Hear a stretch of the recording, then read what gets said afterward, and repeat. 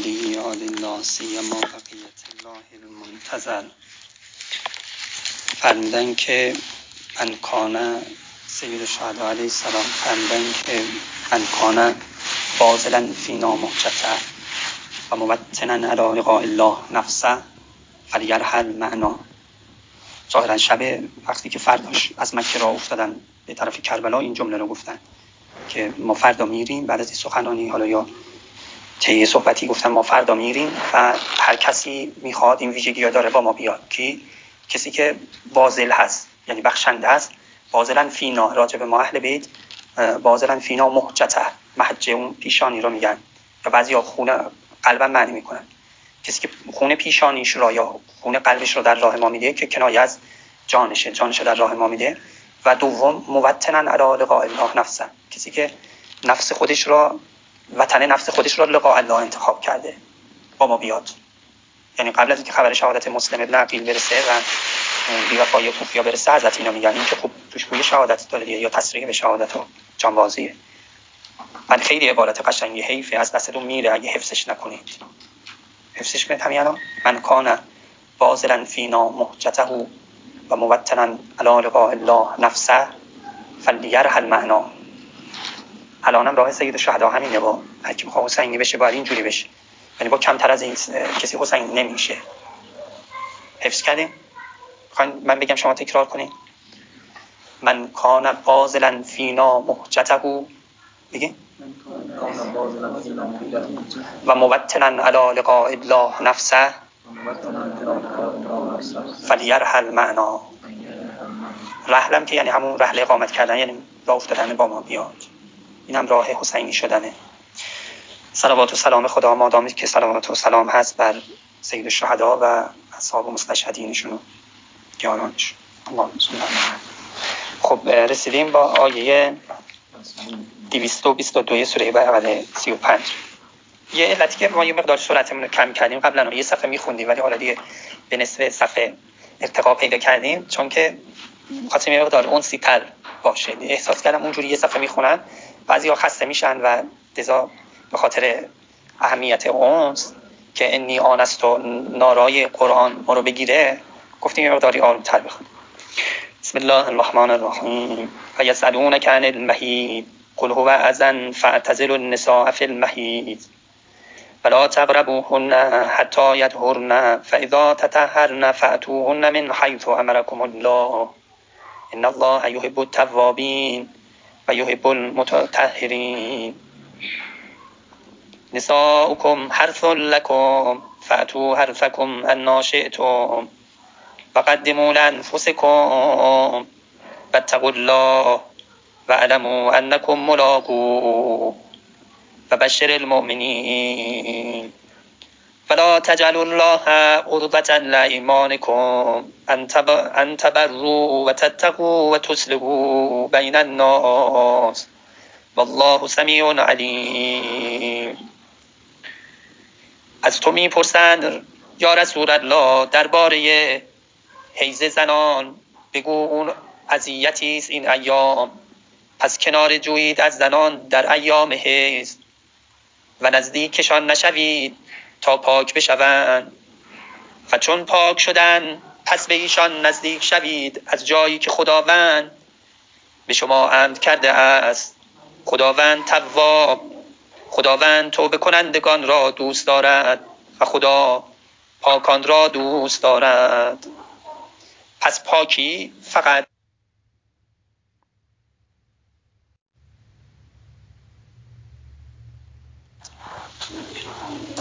این که بری حمام خودتو تمیز کنی نیست. پاکی فقط غسل نیست. پاکی این که چه جوری به خانم نزدیکی کنیم هست. چون یحب المتطهرین را کجا آورد؟ گفت اگر من حیث امرکم الله شما به خانمتون نزدیکی کنید خدا متطهرین را دوست داره. یعنی اینم متطهرین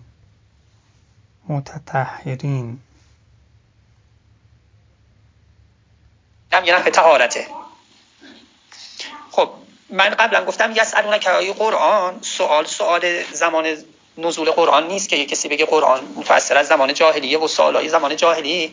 آخه سوالهای زمان جاهلی کجا و سالهای عصر اینترنت کجا.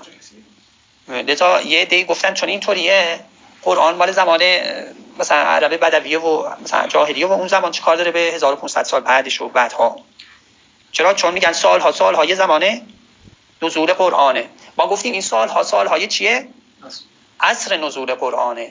عصر نزول قرآن کیه؟ کل زمانه به بعد قرآن عصر قرآنه.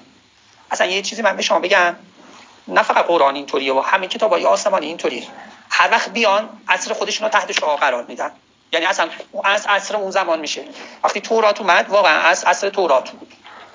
وقتی انجیل اومد واقعا از عصر انجیل بود. اصلا هر ولی خدا میاد عصر رو تحت شعاع خودش قرار میده. نگاه کنید. اذا تغیر از سلطان تغیر از زمان یه چیز خیلی سرسختیه، نمیشه به این راحتی عوضش کرد. اصلا نمیشه با زمان در بیفته. بعد امام فهمید وقتی سلطان عوض میشه زمان عوض میشه. این سلطان ظاهری مثلا رضا شاه میده، محمد رضا شاه میاد مرادینه مثلا یه مقدار آزادی داد، محمد رضا شاه و سختی‌های رضا شاه رو چیز کرد و مرادی. این یه جزئیشه. منظور از سلطان امامه که وقتی امام عوض میشه مثلا دهر عوض میشه، زمان عوض میشه. سلطان تو روایات نوعاً تطبیق بر امام معصوم میشه.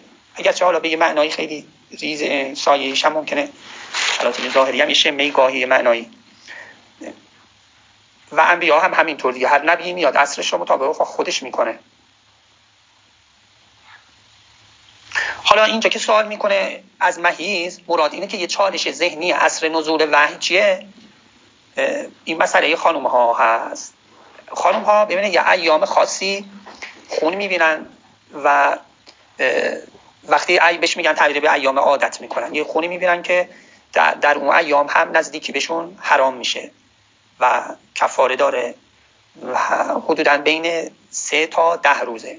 این خون یه ویژگی‌هایی داره که غلیظ‌تر از خون استحاضه است و خیلی ویژگی‌های خاصی داره که واضحه برای خودشون و قواعد خاصی داره که تو دمعه میخونید. اون چیزی که حالا ممکنه نشنیده باشین خیلی جالبه، مقدمه این که توضیح بدم چرا اصل و چالش عصر نزول قرآن مسئله حیض زنان. روایتی داریم که در ایام نوح، اینم یه موضوع تحقیقاتی برای شما باشه، نمیدونم چرا عصر نوح یه عصر خاصی هم تو قرآن خیلی خاص براش مطرح کردم، تو روایات یه ویژگی‌های خاصه رو زمان نوح پیاده کردن. اصلا تاریخ تقسیم میشه به قبل از طوفان نوح و بعد از طوفان نوح. خب کان الناس امة واحده فبعث الله النبیین مبشرین و منذرین. مردم امت واحده بودن، نوح که اومد مردم مختلف شدن. رنگین کمان قبلا یه تیرم وسطش داشته. خب بعد از طوفان نوح خدا این تیر رو ور می‌داره که دیگه امان باشه. جناب رنگین کمان یه امانی از جانب خداست که زه داشته وسطش، اون زهش که باش تیر پرتاب میکنن اون رو برداشتن، فقط الان کمانش مونده. مردم را بشر را به شکل غرق عمومی زمان نوح دیگه تو هلاک نمی‌کنن و همینطور چیزای خیلی خاصی هست. خب بخوام دنبال بکنین خیلی بحث جالبیه. هم قرآن هم روایات یه ویژگی خاصی برای جریان حضرت نوح. حالا یکیش همینه که چیه زنان در زمان حضرت نوح شروع کردن خانم ها بیان تو مجالس مردان شلوار بپوشن، یعنی اون لباس های خاص خودشونو بزنن کنار، لباس مردونه بپوشن، تو مجالس زنا شرکت بکنن، تو مجالس مردا شرکت بکنن. خب اینطوری که شد خیلی خب. حالا یه تعدادی هم هست تو روایت، عددشون دقیق حالا هم باشه، یه تعدادی 400 تا چقدر، یه تعدادی خلاصه اینا این کارو کردن و راه افتادن تو بلاد مختلف. یعنی حالا بگید چه نهضت فمینیستی بوده چی بوده، یهو خلاصه گل کرده. این برای اینکه اینجا از دستتون نره من می‌خوام اینو بگم چون راجع به اون تحقیق قبل توی نه حالا بدش کن، یه بحث سختی میشه براش. بعد این خانم‌ها رفتن تو بلاد مختلف و تو مجالس مردا شرکت کردن. بعد اینطوری که شد اختلاط زن و مرد که شد، خداوند من بعد بر خانم‌ها خون حیض رو مسلط کرد. نشسته بودن تو جلسه با مردا داشتن گفتگو می‌کردن، یو خون مثلا از شلوارشون میریخ بیرون، اینا خجالت می‌کشیدن پا می‌شدن از تو مجلس مردا میرفتن بیرون. و بعدها اینا یه تعدادی خاصی بودن عقوبتاً به این کاری که کردن، عقوبتاً اینکه شلوار پوشیدند و رفتن شهرهای مختلف تو مجلس مردا شرکت کردن، عقوبتاً به این حیض برشون مسلط شد. اینا یه تعدادی خاصی بودن. بعد با بقیه دیگه خانم‌ها ازدواج کردن، ببخشید با اینا نسلشون با ازدواج تو همه پخش شد. متوجه هستین؟ بچه این رفته با مثلا بچه‌های دیگه ازدواج کرده، این کل زنا اینجوری شدن، کل زنا این تو خونه حیض برشون مسلط شد. با توجه به این روایت فلسفه تسلط ماجرای حیض اینه که یه مقداری خانم‌ها خانه نشین، یعنی تو اجتماع حضور اجتماعیشون کم رنگ بشه، چون یه نهضتی پیدا شد، اومدن یه دفعه تو صحنه جهانگردی کردند و تو مجالس مرد، مثل الان که شانه به شانه مرد تو همه جا و بلکه گاهی بیشتر شرکت میکنند. چیز نهضت جهانیه دیگه. مثلا یه چیزی هم درست شد به نام نهضت فمینیستی، یعنی مثلا محوری اومانیستی داریم، یعنی انسان خدایی، فمینیستی محوریتشون رو زناست، خیلی رو زنها توجه میکنن و خلاصه چند قرن خیلی رشد خاصی و حرفای خاصی و اصلا بشر نگاهش نسبت به زن، خودش به زن فوق العاده عوض شد. حتی این شتاب اینقدر هجوم داشت که کشورهای اسلامی هم در نوردید، حتی بویی که به حوزه‌های علمی هم سرایت کرد، به مساجد هم سرایت کرد و الان حتی همین رساله را من از روش براتون بخونم، مثلا حتی مای طلبا انگوش به دهن یا بعضی روایات که فقها بهش فتوا دادن بخونم، هم برای من شما سخته که اجراش بکنید و اصلا میگیم چرا. حالا یعنی این قضیه نهضت فمینیستی گسترش بده، اینکه مسجد زن کجاست؟ بیتشه و هرچی مخفی تر مثلا نماز بخونه بهتره تا اینکه تو مسجد بیاد. حتی من فتوای آقای مکارم دیدم که دیگه اون خیلی دیگه حالا به قول معروف آنلاینشون فتوا میده، گفته اگر زن برای یاد گرفتن مسائل دینیش به مسجد بیاید خوب است، برای یاد گرفتن مسائل دینیش. الان چیزی که خانم‌ها میان تو مسجد یاد میگیرن، همین میان میشن یه حرف میزنن و این آخونده بنده خدایی باید بیاد ساکت باشین تا بتونید یه جمله حرف بزنن. حالا پس بحث مهیز ریشش چیه؟ بحث حضور خانم‌ها در اجتماعه، پس واقعا بحث عصره، هم امروز هم فردا این بحث بوده، گذشته بوده، آیندهم خواهد بود. بحث حضور خانم‌ها و اینکه چقدر تو اجتماع حاضر بشن، چه مشاغلی داشته باشن. خانم‌ها ایام حیض یه رویات خاصی پیدا میکنن، تو درون گرا میشن، خب و حوصله ندارن. حتی توصیه میشه به مثلا شوهراشون که زیاد مثلا ایام بهشون فشار نیارید تا مثلا برگردن، وقتی پاک میشن و رویشون برگرده به اون حالت اول و یه چالشی براش، یه حالت انزوایی پیدا میکنن در اون ایام. خب پس این حرف که مسئله زمان جاهلی فقط نبوده، من یه گوشهشو تازه برای شما توضیح دادم، از زمان نوح بگیر تا الان و نهضت فمینیستی و حوزه علمیه و فلان و من بعد داستان‌ها داریم. حالا کسی روایت‌های آخر زمان راجع به این موضوع ضمیمه کنه، حضور زن و بحث زن، خیلی بحثش مفصل. من توصیه میکنم به خاطر این حرف که این شبهه تأثیر قرآن از زمان جاهلیت، یه شبهه‌ایه که خب خیلی سر صدا کرده و حرف و داستان پشتش داره و زیر فقه آب بسته میشه، زیر اخلاق آب بسته میشه. من خاصتا شما رو دعوت میکنم راجع به این چیزایی که قرآن یسألونک داره یه تحقیق چی بهش میگن، میدانی بکنی. میدانی به این معنا که تاریخ و ادیان و گذشته و آینده و آخر زمان را قشنگ راجع به اون بحث وارد بشی. همین یسألونک حالا یا تقسیم کنید یا یه کسی خصوصا، خیلی بحث مهمیه اینها که جواب اون شبه هم داده بشه. واقعا اینها چالش زمان وحیه، زمان نزول قرآن، عصر قرآنی، نه فقط زمان نزول فقط. اینها راجع به مهیز هم در لغت برای میمیه یا اسم زمانه یا اسم مکانه، یعنی اون مکانی که حیز میشه یا حیز شدن یا زمان حیز شدن. درسته؟ شما پای اولی حالا بعد میخونی اسم زمان و مکان و مصدر میمیه میخونی. اینا راجع به مهیز میپرسن. قل هو اذن، خیلی قشنگ قرآن جواب میده که این یه اذیته. گفتم اون جریان نوح را، زمان حضرت نوح را عمدن این کارو کردن که این خانم‌ها یه حالت کنترلی بشه برای این خانم‌ها. واقعا اگه این نبود خانم‌ها چه می‌کردن؟ خب یه بحثی هم هست، بعضی‌ها مطرح می‌کنن آره خانم تو مجلس نیست، من اینو قبول ندارم، ولی خب می‌خوام بگم این بحث زن‌ها و حضورشون در اجتماع خیلی بحث تاریخی و اصلا چالش برانگیزه.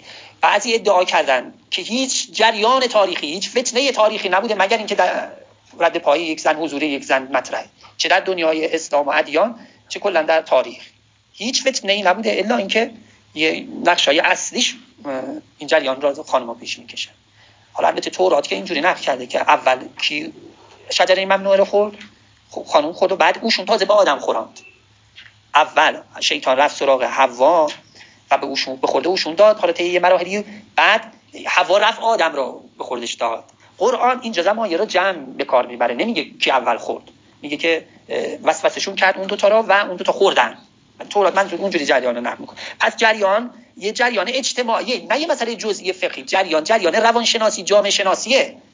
الان چالش ساز بسیار مهمی میشه تو خونه که یه خانم حیض میشه، راجع به تربیت بچه‌هاش، راجع به خیلی حالا اگه این خانم سر کارم باشه همینطور، اینا که کار اقتصادی میکنن، خب خانم به خاطر اینکه هم امینه، خانم‌ها نسبت به مردها یه مقداری امین تر هستن و یه مقداری حقوقشون هم کمتر میدن، خب 7-8 گوشگون‌ترم هست، اگه بهش بگه مثلا تا 107 وایسه تا 7 وای میسه، یه مقداری برترم، ولی پسرا اگه بگو تا 7 وایسه 6 میمیره و معلومه نیست چیکار میکنه تو داخل.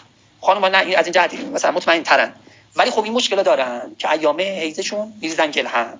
واقعا میخوام اینا همش میخوام اشاره بکنم که یه چالش عصره، خصوصا این دوری که رو خانم‌ها خیلی داره مانور داده میشه، تو سینما خیلی ازشون سوء استفاده شده. حالا قرآن میفرماد عمدن ما اینو به عنوان یه چیز مهار گذاشتیم برای زنا، اذیته.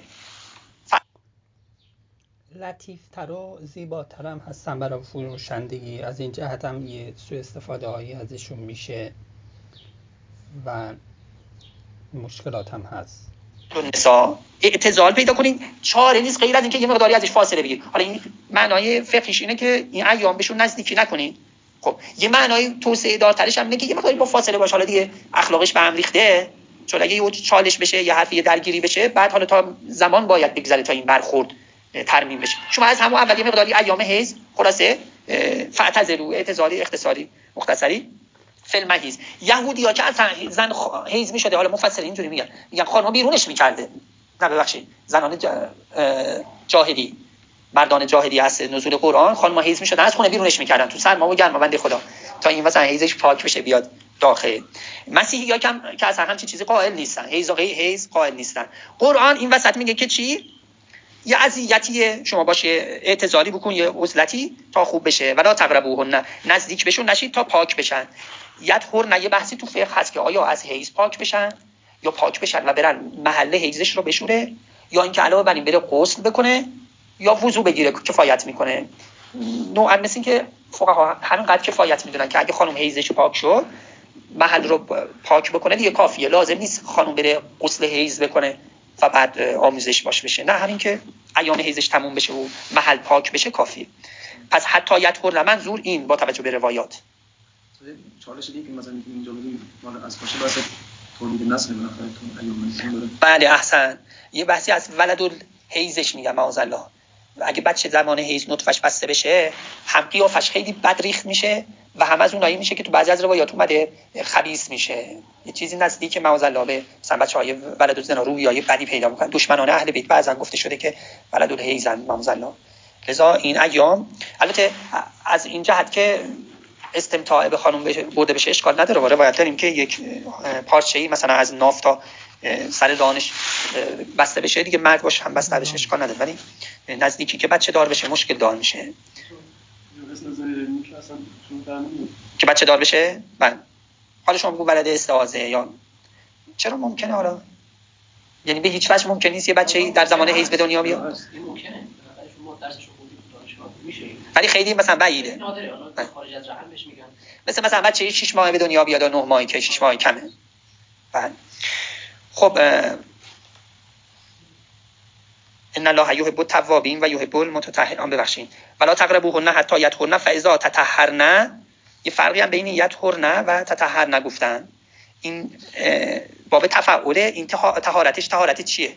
اون یطهرن یعنی همین خونش قطع بشه، ولی این تطهرن یعنی خودشو به طهارت بزنه، یعنی یا بره محلشو بشوره یا اینکه وضو بگیره یا غسل بکنه. خب حالا که یه طهارت خودش هم کرد، فاتوهن من حیث امرکم، شما بهشون نزدیک بشین. بهترین وقت برای بچه دار شدن همین بعد از ایام حیضه، که وقتی ایام حیض تموم شد یکی از بهترین وقتاش همینه که هم روحیه خانم خوبه و هم رحم آماده است برای بارداری. فاتوهن من حیث امرکم. این حیث یه زمانیه یا حیث یه مکانیه؟ اگه بگیم حیث یه مکانیه یعنی به خانم ها نزدیک شیم بعد از ایام حیض. اگه زمانی معنی کنیم یعنی از حیث زمانی که خدا به شما امر کرده. حالا مثلا یه چند موردش من میگم بعد ان شاء الله اگه بشه از رو براتون بخونم. مثلا زمان بین الطلوعین، اگه نطفه بچه بسته بشه چی میشه؟ یه اتفاقای خیلی بدی میفته برای بچه. مثلا موقع اذان نطفه بچه بسته بشه، زمانی‌ها دارم میگم، خب من حیث یه زمانی معنی کنم. بچه مثلا خون ریز میشه. شب عید فطر نطفه‌اش بسته بشه، شب عید قربان نطفه‌اش بسته بشه، خیلی اون بچه خراب میشه، آثار بدی داره برای اون بچه. ولی مثلا شب جمعه نطفه بچه بسته بشه، بسیار خوب. نمیدونم سخنران میشه یا عبدال میشه چی، حالا روایت چه بلدن میخونن. پس حیث یه زمانی معنی کنیم، یعنی بعد از اینکه پاک شد رحم، شما از زمانی که خدا به شما گفته از اون زمان نزدیک بشین. مثلا بهتره آخر شب شما نزدیکی کن تا برای نطفه بسته شدن بچه تا اول شب شکم پر مثلا نباشه. اینطوری اگه حیثیه مکانی معنی کنیم یعنی از مکانی که خدا به شما امر کرده، میتونه اشاره به این معنا باشه که خب از پشت به خانم نزدیکی نشه.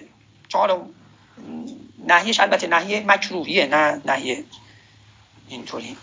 یا مثلا اگر بچه حامل داخل شکم خانم هست، با وضو به خانم نزدیکی بشه، چون بچه اگه وضو نگیرید بخیل میشه. فهم اینطور. پس این حیثیه رو میتونیم حیثیه مکانی بگیریم یا هم حیثیه زمانی. تو فقه و تو روایت بحث شده این. بعد حالا اگه لازم باشه بیشتر توضیح میدم. ان الله یحب التوابین، خدا توابین رو دوست داره. چون این یه موضوعیه که ممکنه غفلت بشه، حالا یا ایام عادت بهش خانمش نزدیکی کنه یا بعد از ایامش عادت از اون زمان یا مکانی که خدا گفته نزدیکی نکنه، میگه بیا توبه بکن. راه توبه بازه. هم خانم آقای و این وسط ممکنه یا شیطنتایی بکنن یا آقایون. خدا میگه توابین رو دوست داره و کسایی که پاکن میخوان پاک باشن هم دوست داره، که من توضیح اینو دادم. نساؤکم حرث لکم. ماشاءالله به این جمله انصافا که چه جمله قشنگیه. کی اینا توضیح میده؟ محل کشت و کار زراعت. چایدنا بخوری که سرد داره میشه. زمانشون. نه آب یخ ریختن داخلش. شما آقا نادی درست کردی؟ نه. حرث به معنی کشته، کشتار. زنانه دون کشتارن. چیه تو بچه‌هاشو توضیح بدیم. بچه تمثیل فقط شهوت جنسی نباشه، بلکه بچه آوری تو ازدواج خیلی مهمه، تو نزدیکی خیلی مهمه. از جهت کیسار بودن، یعنی توجه داشته باشین زمان و مکان. پس شما بخواید یک گندم ظاهری آیون بکنید، رعایت زمان و مکان رو میکنید، کود و نمیدونم این چی داره. حالا چطوری شما بخواید یه نسل آینده ای را، این خیلی مهمه. با این ما متاسفانه این موضوع غفلت کردیم، اصلا کم کتاب نوشتیم، کم حرف زدیم. آقا نادی اصلا شما دیوار اول رو درست بنا کن دیگه، ناراحت نباش. دیوار اول کج نباشه، خب شرایط خوبی، زمان خوبی باشه، غذای خوبی به در و مادر خورده باشن، دیگه این دیوار صاف میره بالا. این خیلی مطلب مهمیه. ما متاسفانه اینا شما آمار بگین اصلا چند تا حوزوی یا کتاب نوشتن و چقدر این روایات و آیات توضیح دادن و چقدر ما تو منبر وقتایی به خصوصی نگاه کنید. الان توی حالا تو چارتای تشکلاتی نگاه کنیم، یه چیز من اضافه کنم چون بحث خیلی مهمیه.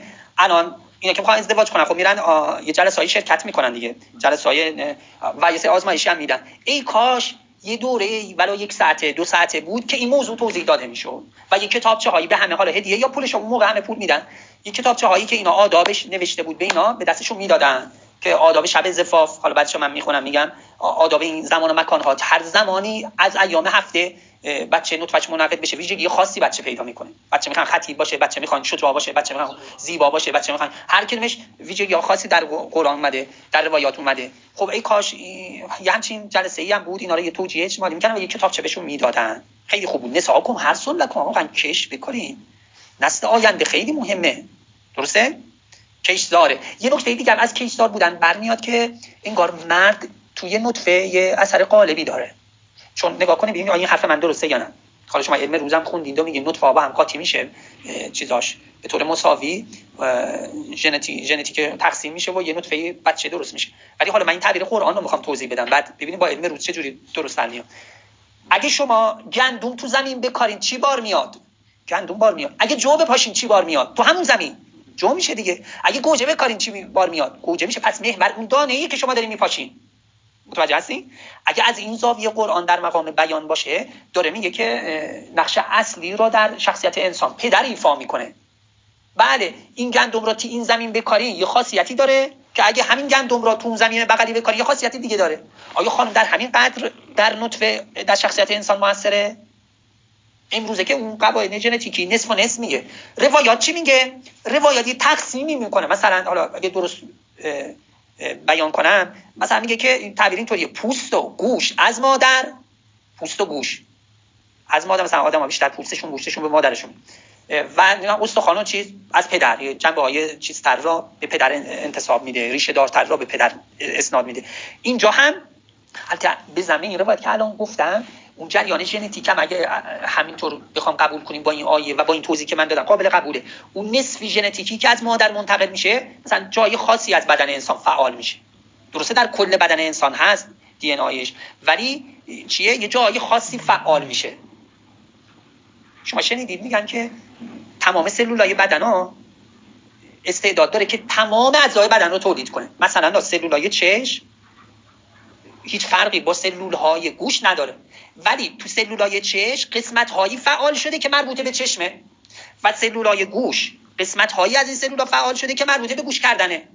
خیلی این با بحث‌های اسماعی و بحث هو الاول و الاخر و الظاهر و الباطن قشنگه و جواب میده. و پس از یه تیکه میشه کلی همه چی از انسان در بیاری. تو پیوند درخت هم همینطوره دیگه. یه کوک از یه درخت رو میزنی به یه درخت دیگه، کل اون درخت در میاد از توش. یا قلمه میزنی یه تیکه شاخه از این درخت میکنی، درخت منزیر خاکش میکنی، ریشه در میاد، ساقه در میاد، انگور ازش در، کل درخت میاد بیرون دیگه.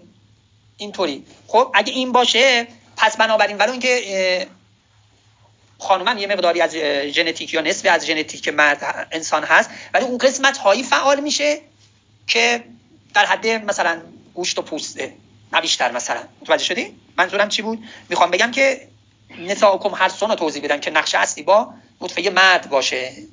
قرآن یه جا دیگه هم تعبیر میکنه میگه نطفه امشاج نبتلی، یه نطفه قاطی. حالا قاطی از چیه؟ قاطی از مثلا آب زن و مرده یا یه امشاج چیزایی دیگه است.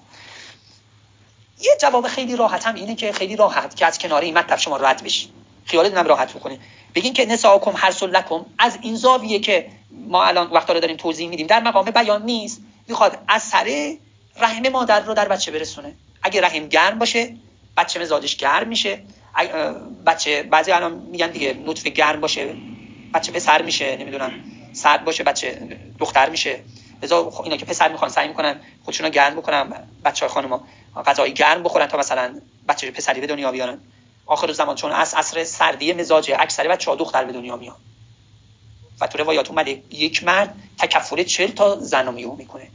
یعنی اینقدر جمعیت خانم در آخر زمان زیاد میشه چون عصر غلبه سردیه. ممکنه بگم نساءکم حرث لکم از این زاویه است، نه اینکه حقیقت مرد چقدرش مربوطه به انسان، چقدرش مربوطه به پدرشه، چقدر مربوطه به زن به مادرشه. اینا نمیخواد بگه. میخواد بگه که رحم خیلی اثر داره، اثر کیشزاری داره. خوبه؟ یعنی جواب. ولی من هر دوانه رو قبول دارم. اما اولا چه بسا در مقام بیان هست. فاتو حرثکم ان ناشئتون، نزدیک بشید به حرثتون مزرعتون. این بچه هایی که شما تولید میکنید و بعدم از دنیا رفتید، این بچه ها هر کاری خیری میکنن پای حساب شما نوشته میشه دیگه. اعمالشون به هر حال شما درشون دخیل هستی، مزرعه شما هستن. بچه ها حاصل عمر شما هستن و خانوم مزرعه شماست. به این مزرعه نزدیک بشید. اناشئتم، این انای زمانی یعنی هر زمانی که شما میخوان، یا انای مکانی یعنی از اون مکانی که شما میخوان. اگه انای مکانی باشه یعنی از هر مکانی میخوای به خانوم نزدیک شو.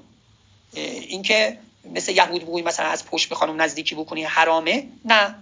اناشئتم این تو روایات دو جورش استدلال کرده، به همین آیه استدلال کرده اینجور که من گفتم، گفته جایزه مقاربت از پشت، و به همین هم استدلال کرده گفته جایز نیست چون گفته که حرث باید باشه.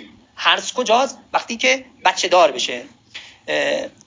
در مجموع فقها از روایات و روایت هم همین رو میرسونه که مکروهه که از پشت به خانم نزدیک بشه.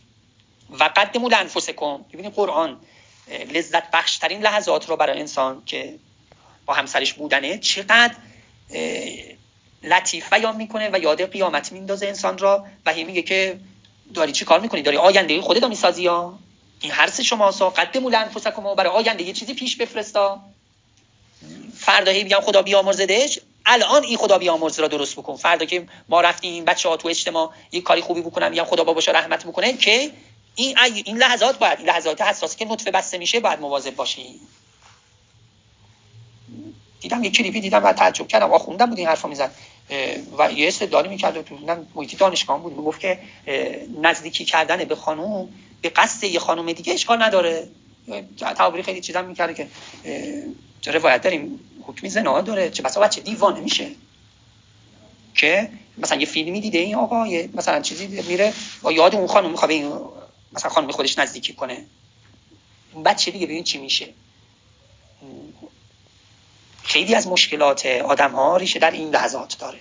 شیر مادر، رحم مادر، این ایام اساسی ترینش این لحظه است و بعدم کودک و والد درونش. خیلی از شخصیت ما اینجا نوشته شده. خیلی مهمه اینکه بهشت زیر پای مادران است. واقعا ابن عربی میگه، حالا میگن ابن سینا میگه، حالا ابن سینا اگه نکنه ظاهر از کتاب چیز اومده چون مقدمه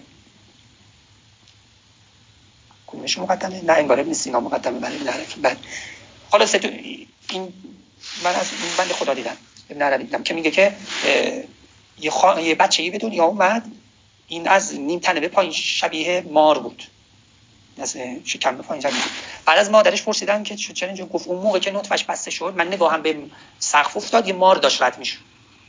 این چقدر لحظه حساسیه که نگاه ما در چیزایی که میبینه موثره. لذا الان روایتشو میخونم، نگاه کردن روایت به هر چیزی اون موقع نگاه نکنید. حرف بزنی بچه گنگ میشه، نگاه بکنی اون مثلا صحنه رو بچه کور میشه، به یه نیت دیگه این کارو بکنی بچه چه بسا دیوانه میشه.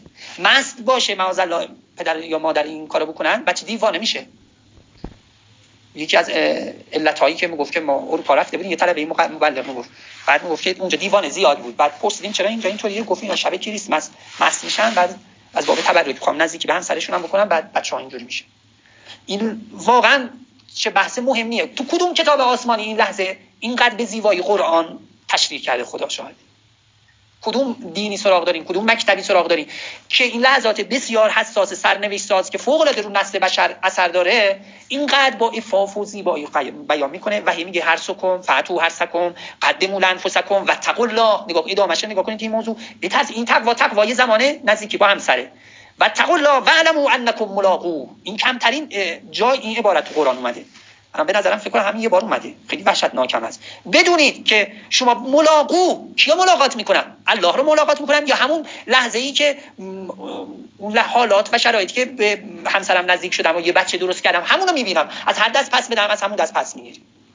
یعنی اگه شرایطی تقوا رو رعایت کردی سودشو خودت میبری، رعایت نکردی ضررشو خودت میبری. ملاقو همون را زمین رو دو جور برگردوندم. یکی گفتم الله از این باب که میخواد بترسونه مواظب باش، تقوای این لحظه رو داشته باش، و یکم اون و بشر المؤمنین به به خوشا به حالت که اگه تقوا رو این لحظه رعایت بکنی شاد باش. یک گوری کاشتی، یک بیسی کاشتی که دیگه چه شود. این لحظه اینقدر مهمه واقعا که خیلی زیبا کنم به الله زدم. و یکی هم این که ضمیر استیادی گرفتم از مرجع استیادی گرفتم از اون بچه‌ای که متولد میشه. میبینی یعنی اگه خوب خلاصه رعایت شه من یعمل مثقال ذره خیرا یره، یه چیزی شبیه این گفتم برمیگرده.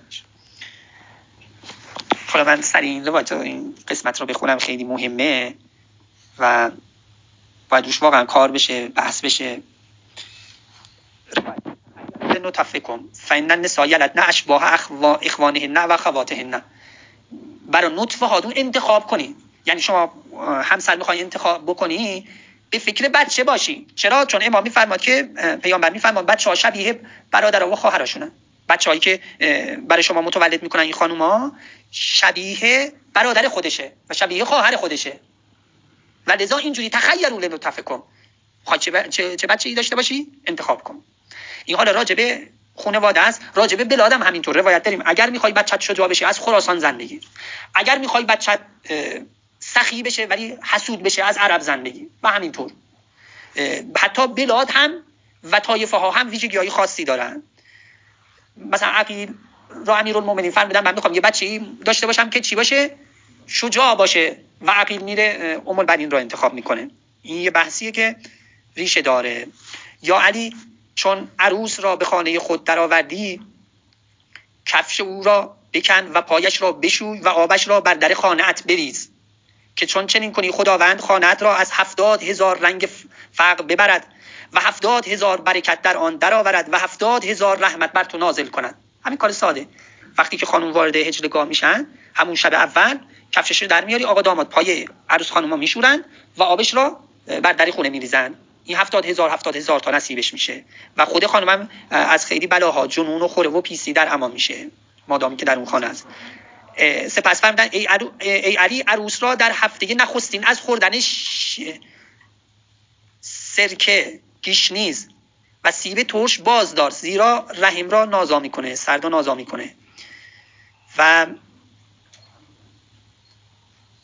هنگام جماع سخن مگو که فرزند گنگ و لال میگردد، به عورت زن نگاه نکن که فرزند نابینا میشود، با شهوت زن دیگر به همسر نزدیکی نکن که فرزندت مخنث میشه. مخنث میشه یعنی مثلا پسره ولی خودش شبیه زنا میکنه، شبیه دختره خودش شبیه مردا میکنه. پس مخنث میکنه، نه دیوانه، مخنث.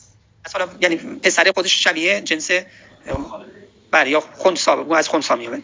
ایستاده با زنت جماع مکن که از کار خران است و اگر فرزندی آید در فراش بول میکنه، بوال میشه. شده که به من میگن که بچه‌شون تا سن بزرگ تو بسترش بول میکنه. چرا؟ چون ایستاده بهش نزدیکی کردن. از پشت اگه نطفه بچه بسته بشه، بچه لوچ میشه دیگه. کسی که با زن خود در بستر جنوب باشه قرآن نخواند، میترسم آتشی از آسمان هر دو را بسوزاند.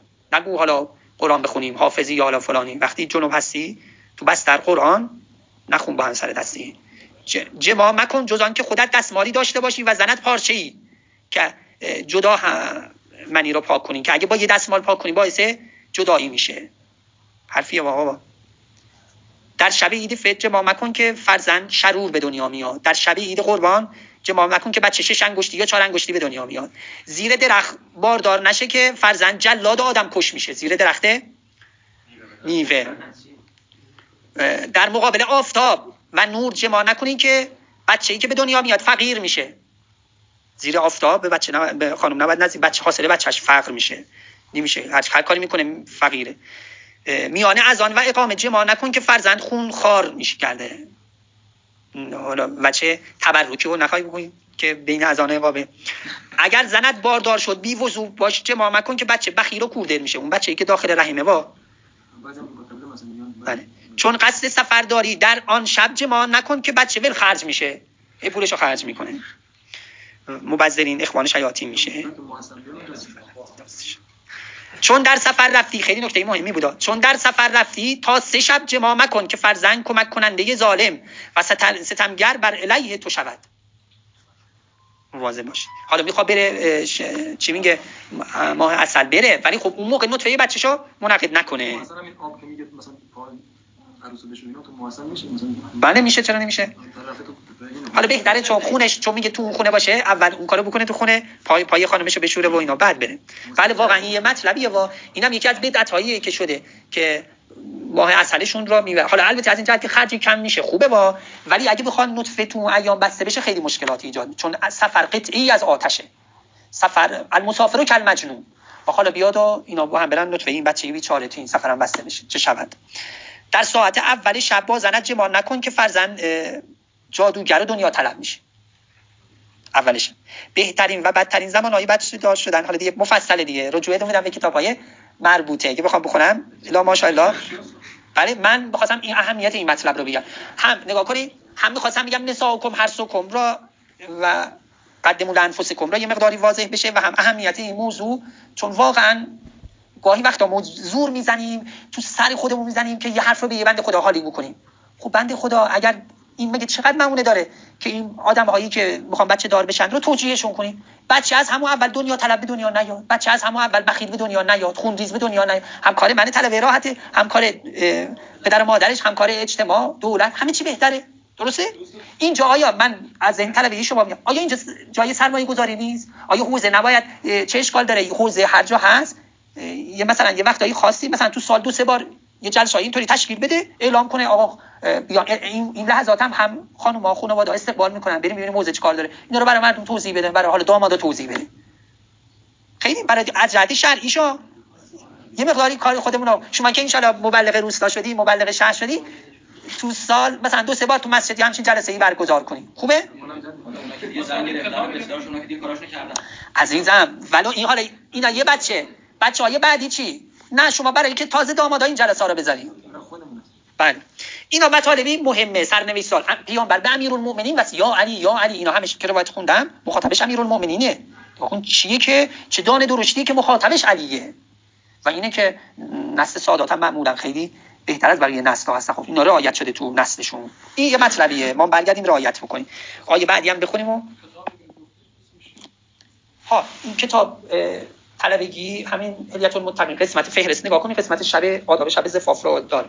جدیدم یه سری کتاب نوشته شده، مثلا همین شب زفاف یا تقویم همسرداری، یا یه کتاب هست ریحانه بهشتی راجبه بچه دار شدنه مثلا، ولی قبل و بعد و ایام بارداری و اینا رو توضیح میده. اینا رو اونجا آورده. خب ولا تجعلوا الله عرضة لایمانکم ان تبروا و تتقوا و تصلحوا بین الناس والله سمیع علیم. خدا را محل قسم قرار ندید که هی قسم به اسم الله بخورید. ان تبروا و تتقوا، که بر و نیکی کنید. تو روایات اومده گفته ان لا تبروا، مثلا میگی عصبانی میشه، از رفته بین دو نفر آشتی داده، یه ضرری کرده، قسم میخوره به خدا دیگه مثلا من دیگه دخالت تو آشتی دادن مردم نمیکنم. این قسم هیچ فایده ای نداره. باید دوباره بری مردم آشتی بدی، دوباره بری اختلافا رو حل بکنی. شما روزه بخونید اصلا نداره میکنم. شما چرا میکنید؟ حوصله دارید یا روزه بخونید؟ هم بریم؟ نه گوشی عکس گرفتم، حالا گوشی میخوام بدم ببره. ها باشه تو بریم. خدا را محل قسم‌های خود قرار ندید که بر و نیکی نکنید، تقوا داشته باشید و تصلحوا بین الناس.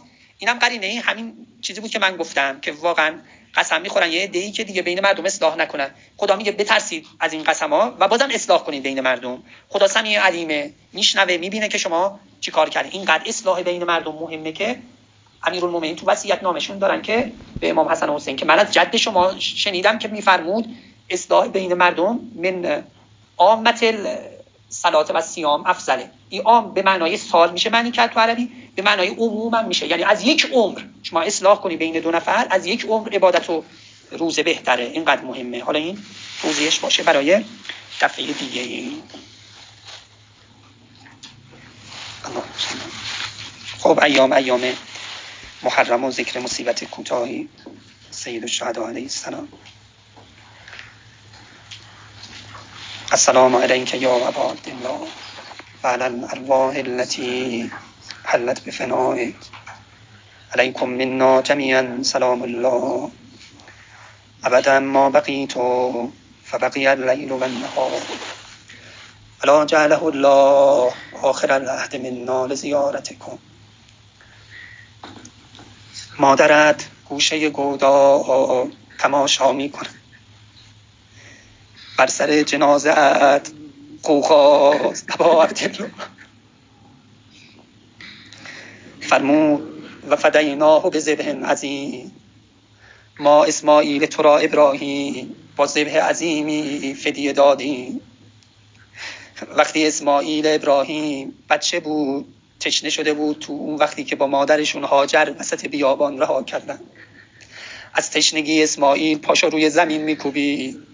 خدا از زیر پای اسماعیل چشمه یا آبی زمزم را خارج کرد.